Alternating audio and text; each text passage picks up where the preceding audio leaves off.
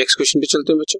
हमारे को current ratio and liquid ratio निकालनी है इसमें भी, और आपको वर्किंग कैपिटल गिवन है 6 लाख का, करंट एसेट्स गिवन है 8 लाख की, और स्टॉक गिवन है 4 lakh rupees.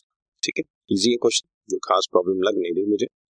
Current ratio equal to current assets by current liabilities, working capital equal to current assets minus current liabilities होती है।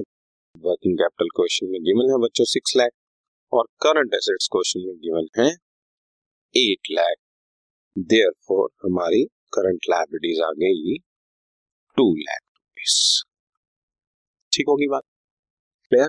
सो करंट रेशियो आ गई, therefore current ratio is current assets 8 lakh रुपए divide by current liabilities 2 lakh रुपए, answer 4:1।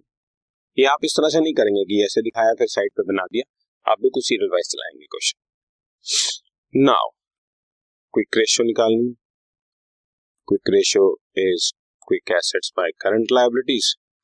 Quick assets are current assets minus stock.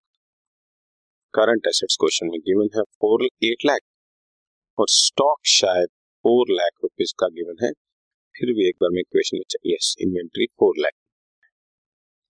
So बच्चों 4 लाख की हमारी quick assets आ गई, therefore quick ratio is quick assets 4 lakh and current liabilities 2 lakh, answers 2:1।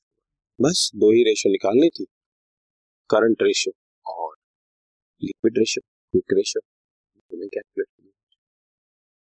Okay, this podcast is brought to you by Hubhopper and Shiksha अभियान।